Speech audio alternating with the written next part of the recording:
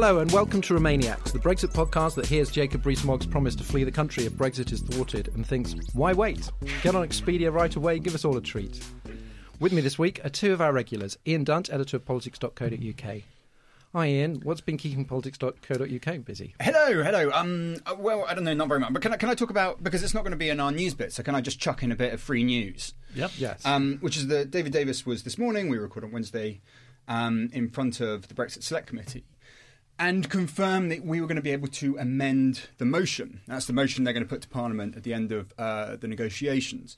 That's different because his department were insisting that would not be the case up until now. I've now read a couple of things that suggest they may not be giving this up. It may be actually that they've discovered that it was going to be constitutionally quite difficult for them to prevent any of that happening. This is quite a significant moment, I think, because it opens up a possible legal mechanism for us to have another referendum, or for the opposition to force the government to go back to the table to negotiate again.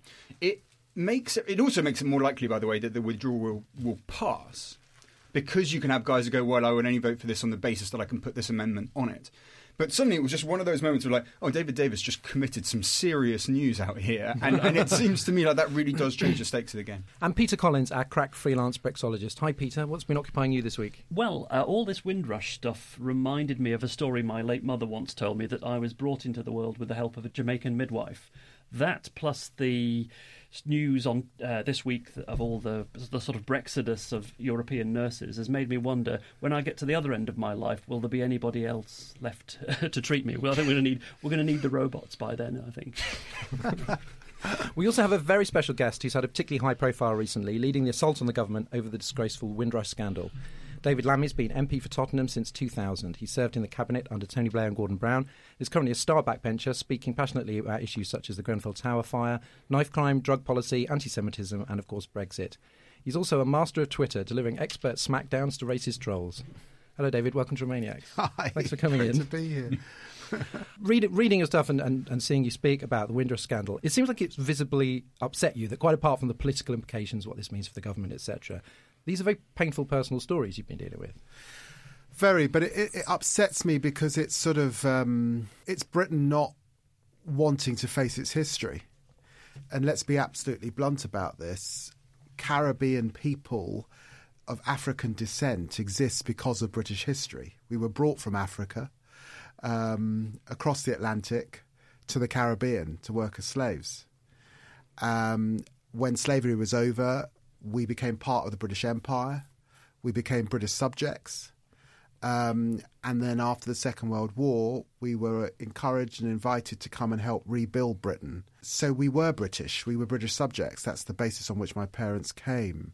So it's painful and hurtful to have this discussion 70 years after coming here, not just on the basis of that 70 years, but on the basis of our history.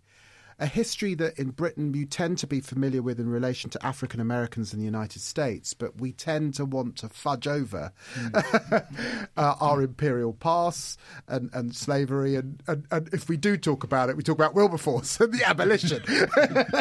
Good stuff. We abolished it. You know, but it's important to say it's painful for us because, you know, on the backs of our labour, much was built in this country in modern times and going back a few hundred years. And so it's been a very painful period, not just the stories, terrible stories of hardship because of policy decisions, but because of that history.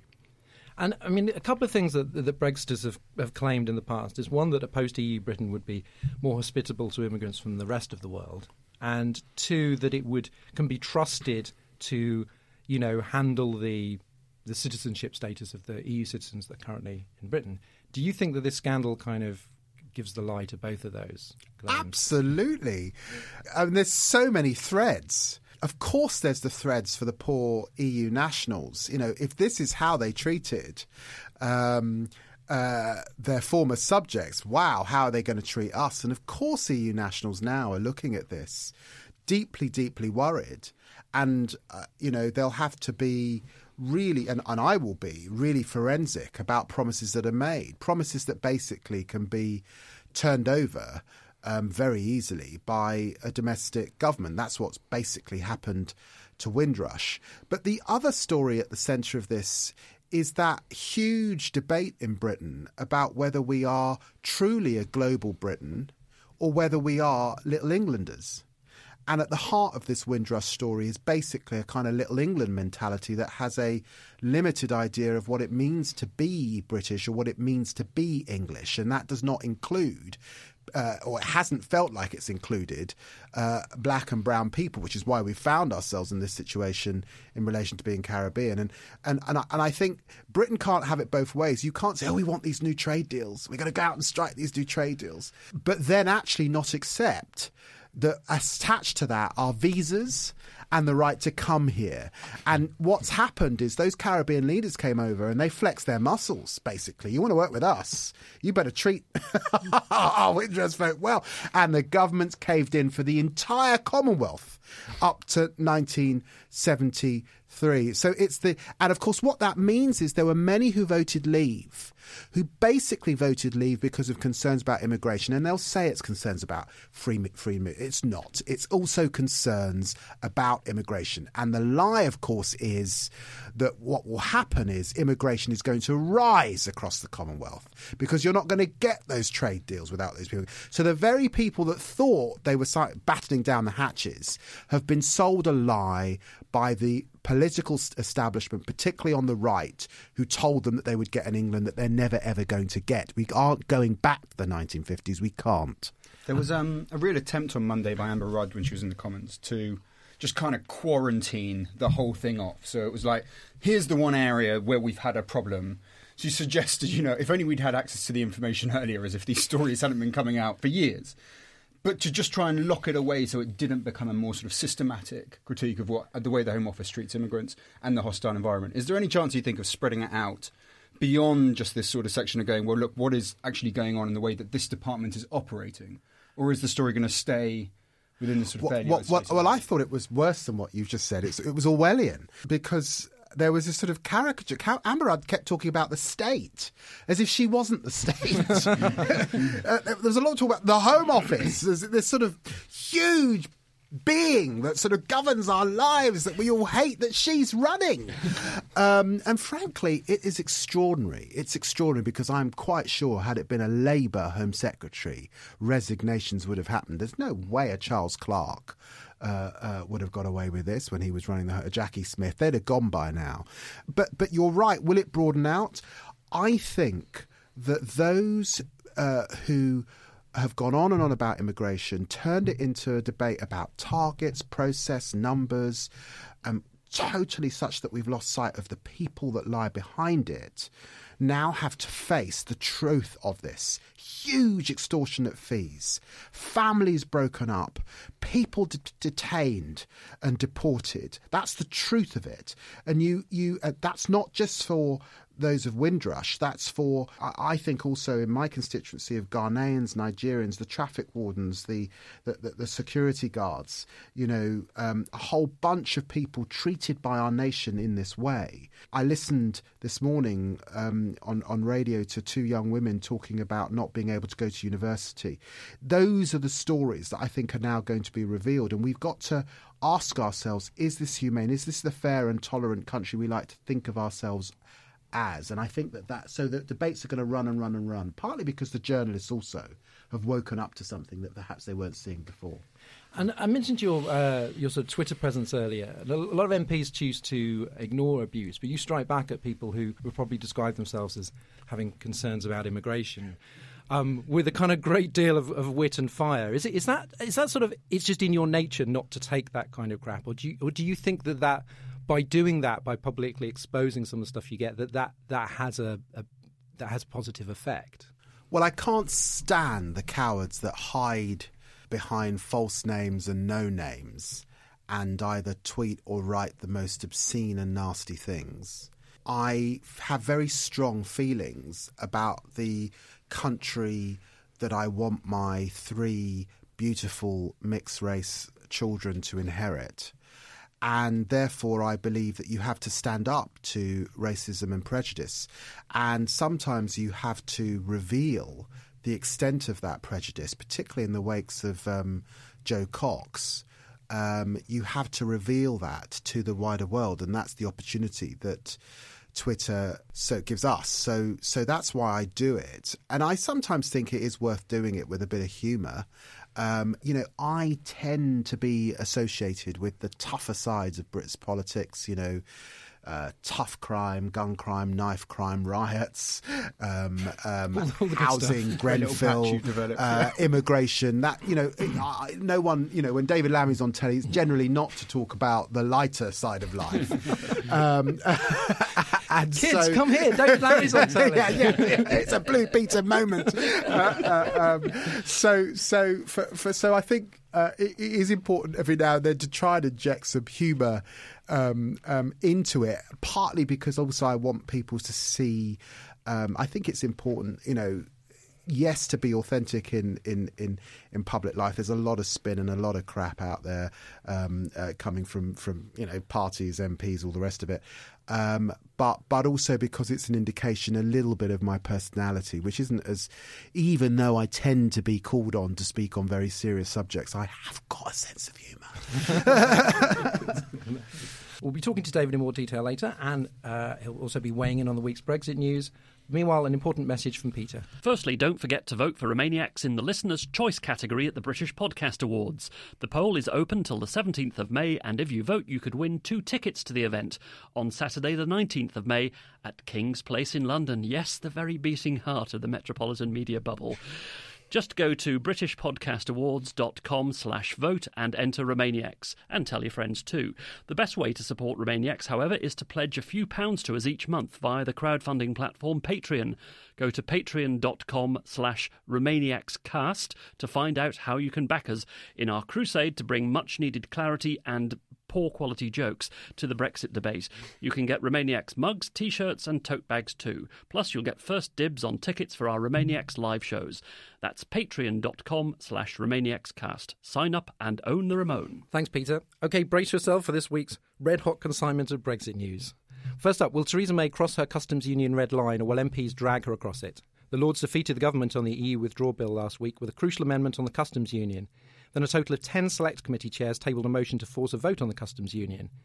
As is traditional, the government is ruling out a U-turn by saying that we are leaving the customs union, but their support is looking less than rock solid. Insiders told The Guardian that if May were to make a concession, not even leading Brexiters such as Michael Gove or Boris Johnson would resign. Now, are we on the verge of a thrilling compromise here? It's hard to see how she's going to avoid it, really, because she has these two problems. So on the one hand, she has Brussels.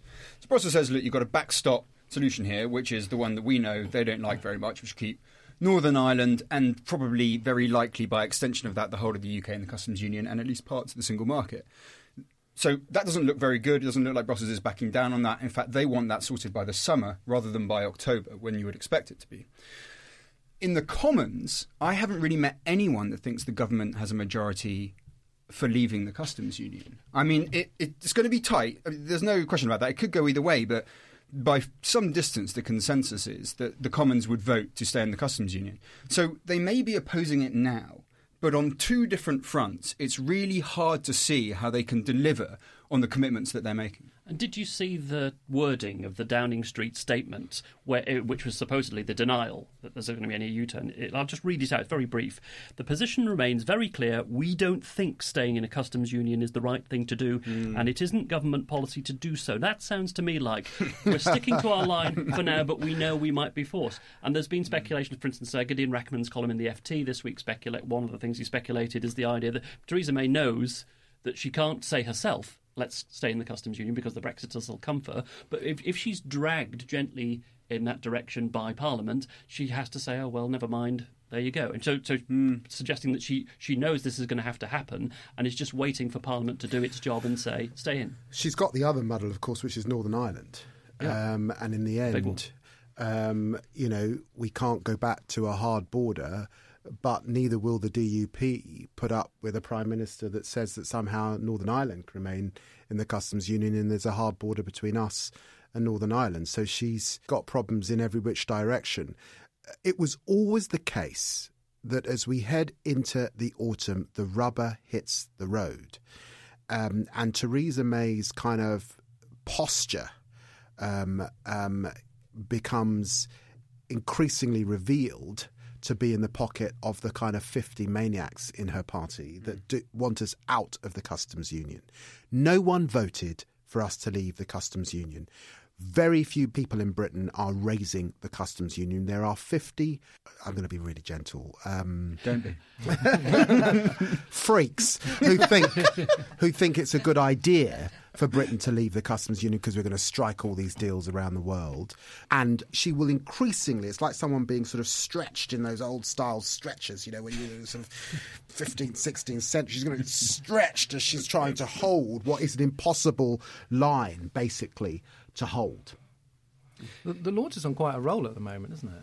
Yeah, I mean, look, I've got to be straight up about this, and this wins me absolutely no friends with any of the sort of liberal, lefty, metropolitan people who I like to associate with. If you spend a bit of time in the lobby in Parliament watching stuff, the Lords is not the first thing you think to reform. I have to say, I sit with Lords debates, and I usually learn quite a bit about the thing that I'm doing. I tend to think, and this is the bit where it gets quite dangerous, is some of the undemocratic elements of it contribute to the reason that it does some things quite well. For instance, the expertise it can bring, the fact that it's quite hard to professionally bribe people in the Lords in the same way that it might be in the Commons.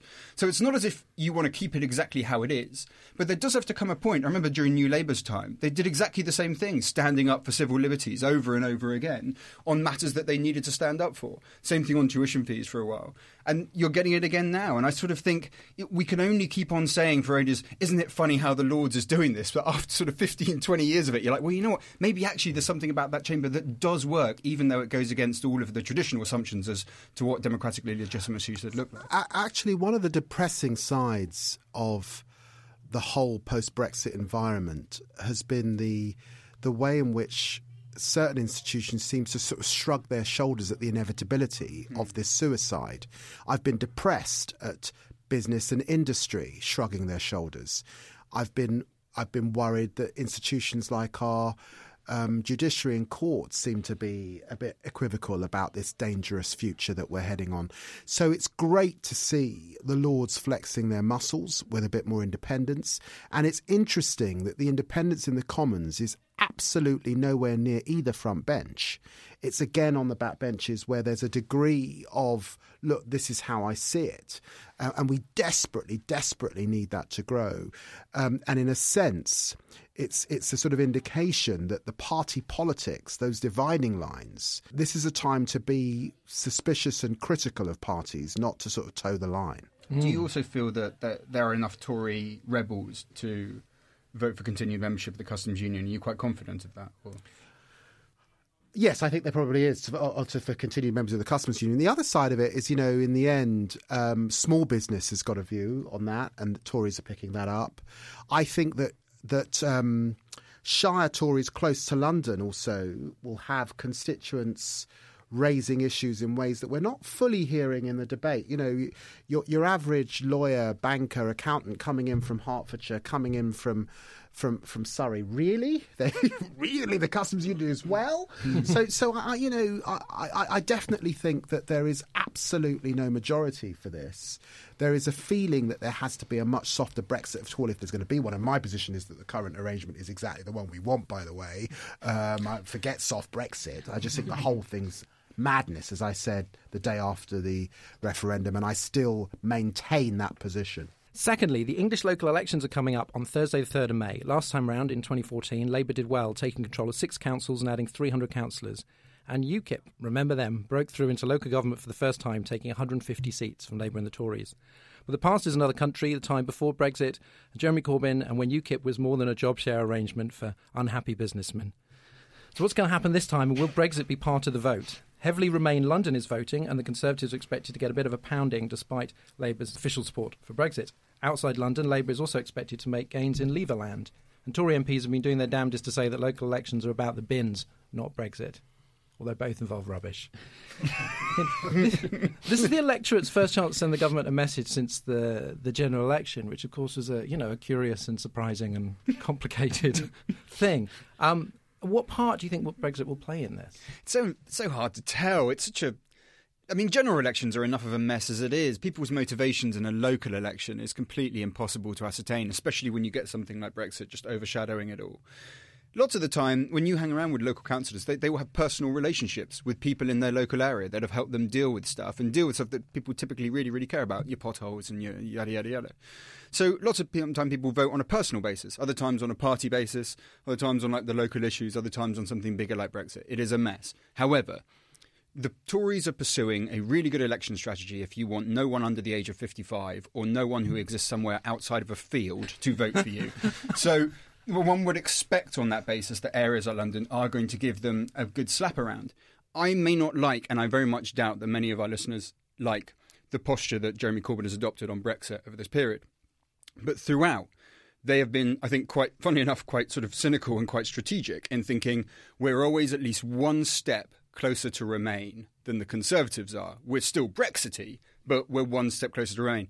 And for most Londoners, I suspect, who don't really, fancy much of a go on the Lib Dems or the Greens, will probably think, you know what, that's enough. And so we'll come out of it with such a mess if you'll have a party that's fundamentally, in terms of the leadership, not the MPs really, or people on the backbenchers, and not the membership, and not the voters, nevertheless a party that supports Brexit, getting a lot of these anti-Brexit votes, and we won't really know what went into it, how much of it was a Labour vote, how much was a vote for a councillor, how much was a vote for the issue itself. But there's also on top of that, let's say if Labour doesn't do quite as well as expected in a few of the councils, it doesn't take Trafford in Greater Manchester from the Conservatives, it doesn't take overall control in Tower Hamlets or something like that, we'll then be left arguing, is that because Labour leavers are annoyed at Labour for going soft on Brexit, as they would see it, or is it because Labour remainers feel Labour just isn't going far enough and that they stayed at home? We'd have to do a further set of polling, presumably, to find out what it was that didn't produce enough of a Labour turnout on the day in those particular boroughs. So we'll all be left speculating, basically. I wonder if we'll all just project our pre-existing political opinions onto the data.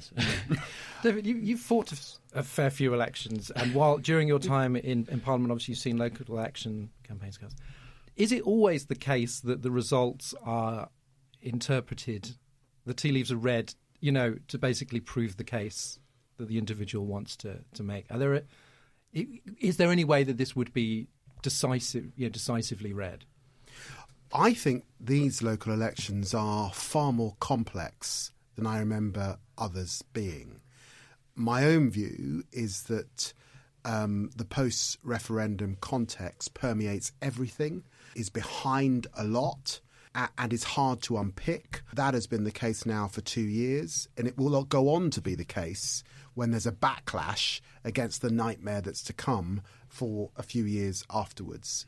Let's just add a few more things into the grist here. It is definitely the case that part of the Conservative strategy is not so much to create a positive vote for them, but to depress the Labour vote. It may be that some of the way Labour is behaving adds to that depression of the Labour vote. I do think in London that the deep concerns about anti-Semitism in the Labour Party have permeated. And there are significant parts of London, certainly areas like Barnet, the Stamford area of my own constituency, and just a sort of feeling about Labour under Jeremy Corbyn that will depress some of our Labour vote. And that I think is also part of not just some thinking on for Labour voters, but clearly part of a Conservative strategy. Finally, in What Do People Really Think news, a poll of 2,000 people by the think tank Global Future. It's not a very Levy name, is it? Global Future. No, they're not very Levy. No, that's what I mean. It's like a none more remain.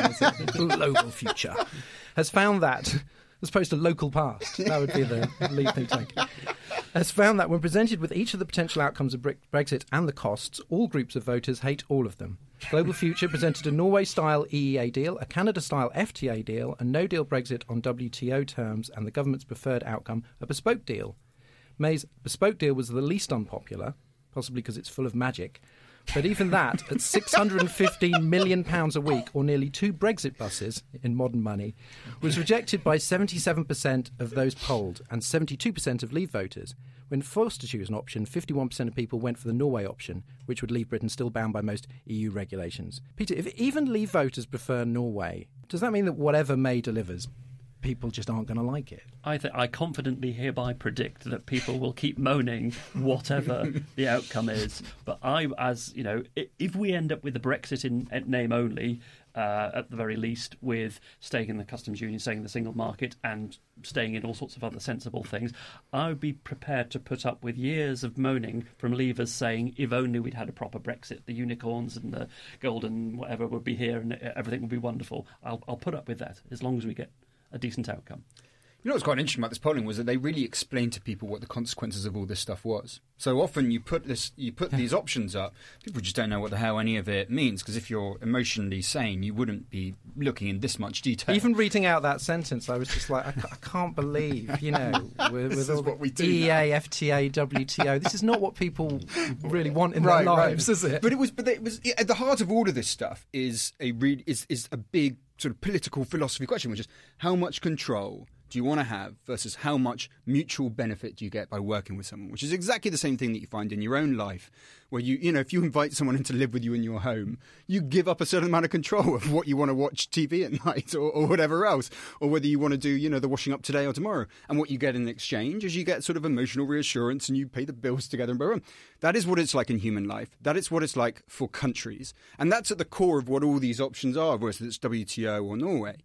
In these cases, it was being explained to these guys what the consequences were. And even when you said, Norway, no control over regulations, all of the stuff still coming from the EU, you still found that people were supportive of that option because they recognised, when it was explained to them, the level of economic damage that we're about to experience. Because last year, Joe Twyman at YouGov predicted to me that the Leave vote would only splinter when, instead of people being asked in polls, whether they supported the idea, they were presented with these options.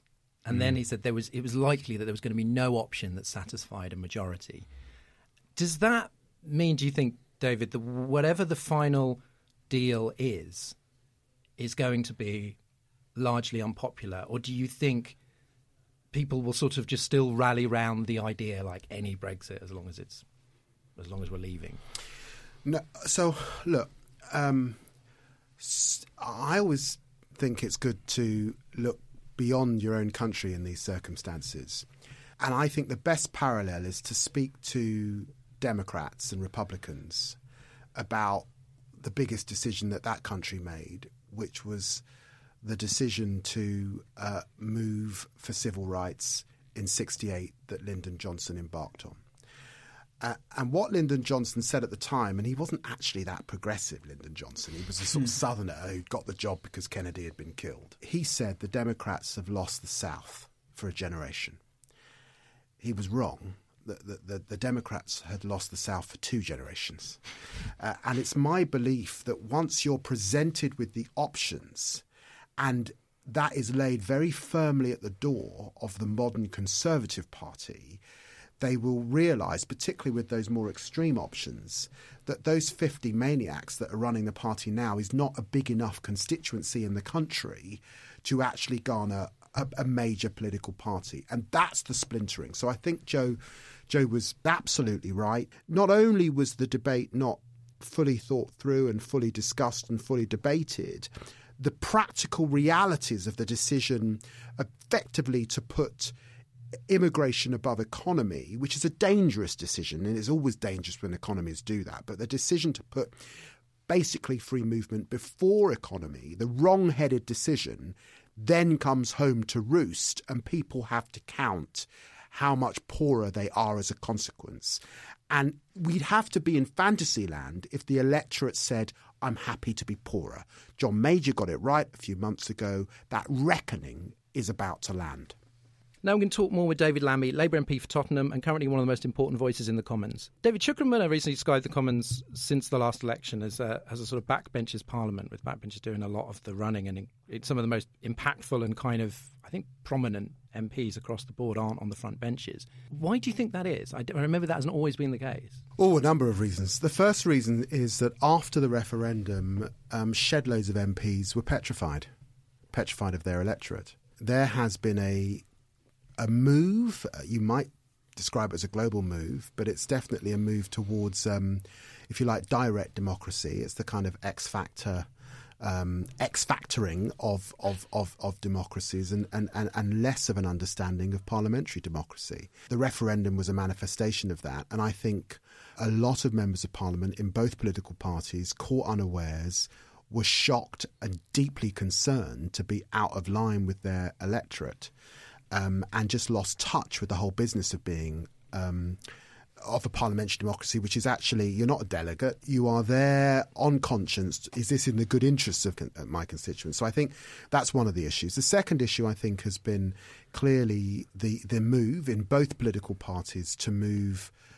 towards the traditional harder right of the Conservative Party and that tradition, and definitely the harder left of the Labour Party. So I think that there's a lot of action on the backbenches. There are strange alliances. I found myself in the days following the referendum on the phone to people like Ken Clarke, obviously Anna Soubry and others, Dominic Grieve, I agree with a lot on these days. So strange alliances being forged. I think it's healthy, but clearly the kind of stasis on front benches can't continue. And what drives you to take the lead on so many of the issues you do? Is there a sense, I mean, obviously you care about them, but do you also feel like if you don't advance certain arguments, then maybe nobody else will? Well, Brexit was always very clear to me.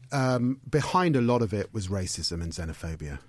Behind a lot of it was a Little England understanding of the world, harking back to an imperial past. And I've always been really clear whose side I'm on. And I'm not on the side of Jacobs Rees-Mogg and Nigel Farage. No way. And I'm not the sort of, unseemly charlatan type politician like a Boris Johnson who's joining in for the fun because of his own, to advance his own career. So that was always really clear to me, which is why I said, as soon as the referendum was over, that we have to fight this. This is madness. And I went into gear in that fight. Now, it happened at the same time. There was this sort of internal battle within the Labour Party yet again to get rid of Jeremy Corbyn. So people spent 6 months or whatever it was doing that. There weren't many of us fighting Brexit. I think I did an article for the New European at the time saying I felt it felt really lonely. I felt out of step with my party also, because so many Northern MPs had come back and said, look, this is what our electorate did and all the rest of it. And I was just of the view, look, this is not good for working people. As night follows day, they will be poor as a consequence. So I was very clear where I stood in the ground. All of the issues I take up in Parliament are really in the end about working people. It's not always about race. Obviously, it is a lot about race because of the constituency I represent and the sorts of people beyond that tend to want me to speak for them. But actually, if I'm challenging Oxbridge on why more kids from Richmond and Barnet are going than the whole of Sheffield, the whole of Leeds and the whole of Manchester combined, that's on behalf of white working class Northerners paying their taxes and funding Oxbridge, and their kids are getting A's, but they're still not getting in. So it's working people that motivates me. I was under the sort of understanding that in those initial weeks, I mean, I remember you came under a lot of fire. You came out and just said, look, just not do this, which at the time was sort of unsayable.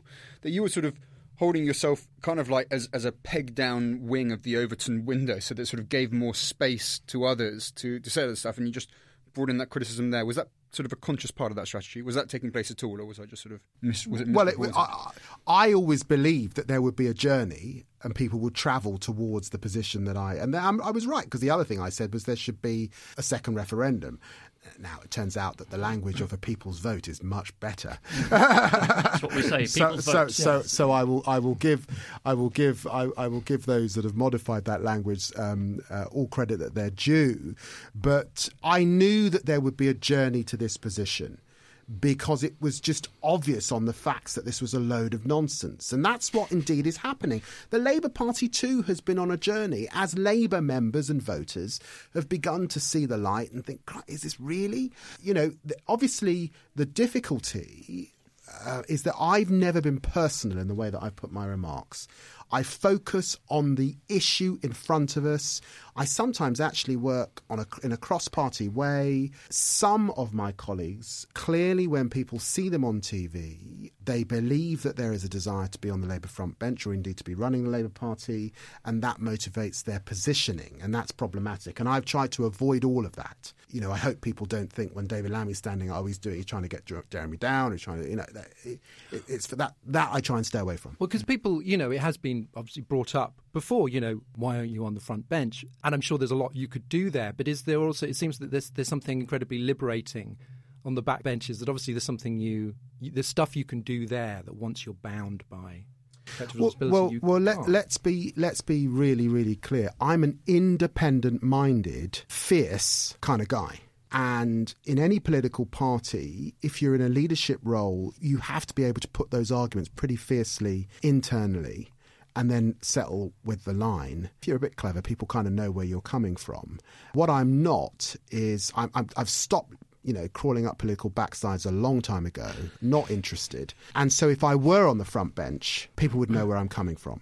Right. So let's be absolutely clear about that. And so it is the case that on the issue of Europe, I am not in line with the current Labour Party position. And we saw how Owen veered in those circumstances. Yeah, not great. Well, we need to talk about the Labour leadership position because it is at odds with the desires of most Labour members and voters. Like every poll sort of shows that. And there are a lot of theories about what the thinking is behind this. Is it sort of, is it canny triangulation? Is it sort of instinctive Euroscepticism on the part of certain people? What's your sort of explanation for this very, very slow, I think we said earlier, this sort of one step ahead of the Tories, you know, one step closer to Remain than the Tories, but only one step approach? What's your interpretation? Look, I haven't spent that much time studying the Labour position. As I said, I've got on much more with what my position is and what I believe is instinctively the right position for my electorate. But look, I think that there are a number of things going on. I think there is a Lexit position. There is definitely a left-wing position that wants to leave the European Union, that sees the European Union as a corporate conspiracy, that believes that a genuinely left-wing government would be liberated to do all sorts of things like nationalise industries. It's a position I'm familiar with because I am an MP in the London Borough of Haringey, and that is there is definitely a constituency of Labour members that would be of that view. And I suspect that there are members of the front bench that are of that view. I think, but there's also, when people forget, when the Labour majority, gets smaller because we're no longer in office, the heartland seats that we have are, yes, in London, but they're also in the north of England, and a lot of those seats voted to leave. And so there has been a sort of holding of the position. It's shifted a bit, but it's a holding of the ring. The belief being that there's some electoral advantage in being able to hold both sides of the party, I guess. I think sometimes we try to be a bit clever, I've got to say, and that's one of the critiques that comes up in terms of Keir Starmer. And I think that there's a moment where you've got to be decisive and you've got to strike out in what is in the best interest. My own view, that is roundabout now, because it's certainly before autumn. And so where are we now? We're into April.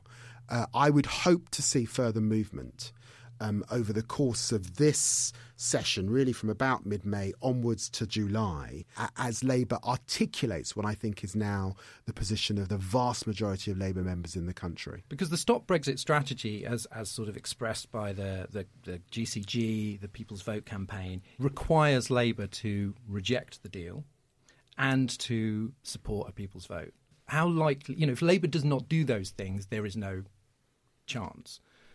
How likely do you think that is, this movement that you're talking about? I haven't got a crystal ball. That's why we asked you on, because we thought you did. so I'm part of the arrangement. I'm so it's in sorry. The cab. I'm so sorry I haven't got a crystal ball. What I can say is this. When Jeremy Corbyn became leader of the Labour Party, it was definitely the case that the vast majority of the Parliamentary Labour Party had no clue who he was, didn't know him, was not close to him. And there were a handful of us that were close close-ish to him. I wasn't as close to him as Diane Abbott, for obvious reasons. But Jeremy and I have shared a border, and we've worked across that border for the last 2 decades on a lot of things. And I describe him as my friend, genuinely, on a personal level. He is my friend. And I have watched Jeremy since winning. Sorry, God, look at that. Since doing considerably better in the general election than was expected, I've watched his shoulders rise. I've watched him rediscover his mojo. And I've watched him possess what, in the end, all kind of people who aspire to be prime ministers come to possess, which is that, I know it's a really dirty word on the left, but it's a degree of pragmatism that says, I want this job and I'm not going to let anything get in the way of me getting this job. My feeling is there's more to play out on Labour's position as we go. Where that will end, I cannot. I know where I want it to end. I want it to end in the place that you described, this golden nirvana that is the European Union. I can't control that, but I think the journey is not yet complete. I'll throw you a curveball question just to wrap up. Of course, when Britain joined the EU, essentially it turned its backs on the former colonies, on the Commonwealth. So although you're a Remainer, do you have any regret that Britain ever joined the EU in the first place? Did we make the wrong decision for the former colonies, for the Caribbean countries, for India and so on? Well, it was never the case that because I believe in pooling sovereignty and I believe in the merits of the European Union, that it wasn't without its huge faults. I have been very concerned at the way in which the EU has gone about impoverishing, frankly, Caribbean countries that are trying to trade bananas, food subsidy. All of that area is deeply, deeply problematic. And I do believe the EU needs much deeper reform. But that said, my general view is that the deal that the UK ended up with, which was outside of the euro, which was a massive rebate, which was largely running the thing alongside Germany and France, but having the most amazing Atlantic relationship with the United States, was the best post-war deal that Britain could have secured, and indeed probably was a far better deal than anything that could have been hatched within the wider Commonwealth, in my view. And now we will see, or we might see, where that leaves us. I think it's going to leave us in a very, very cold, windy place. And that brings us to the end of the show. Thanks to David Lammy MP. Thanks also to Peter and Ian. For our European language clip, here's a bit of German from listener Anne Bernecker. Tschüss und danke fürs gut zuhören. Now place your hands on your hearts as we play out with National Anthem, Demon is a Monster by Corner Shop, and the traditional thanks to our Patreon backers. Thanks from me to Anna Watton, Gregor McGregor, Matthew Flinton, Jonah Jones and Catherine Davis. Hello, and thanks from me to David Crush, Tom Coolway, Dan Diea, sorry about that, Dan, almost certainly not the way you say it, Sam Petch, and Tom McCool. Tom McCool, that is the best name. It's fantastic. And thanks from me to Victoria Graham, Heather Gibson, Martin Atkinson, Kurt Fricker and John Cooper.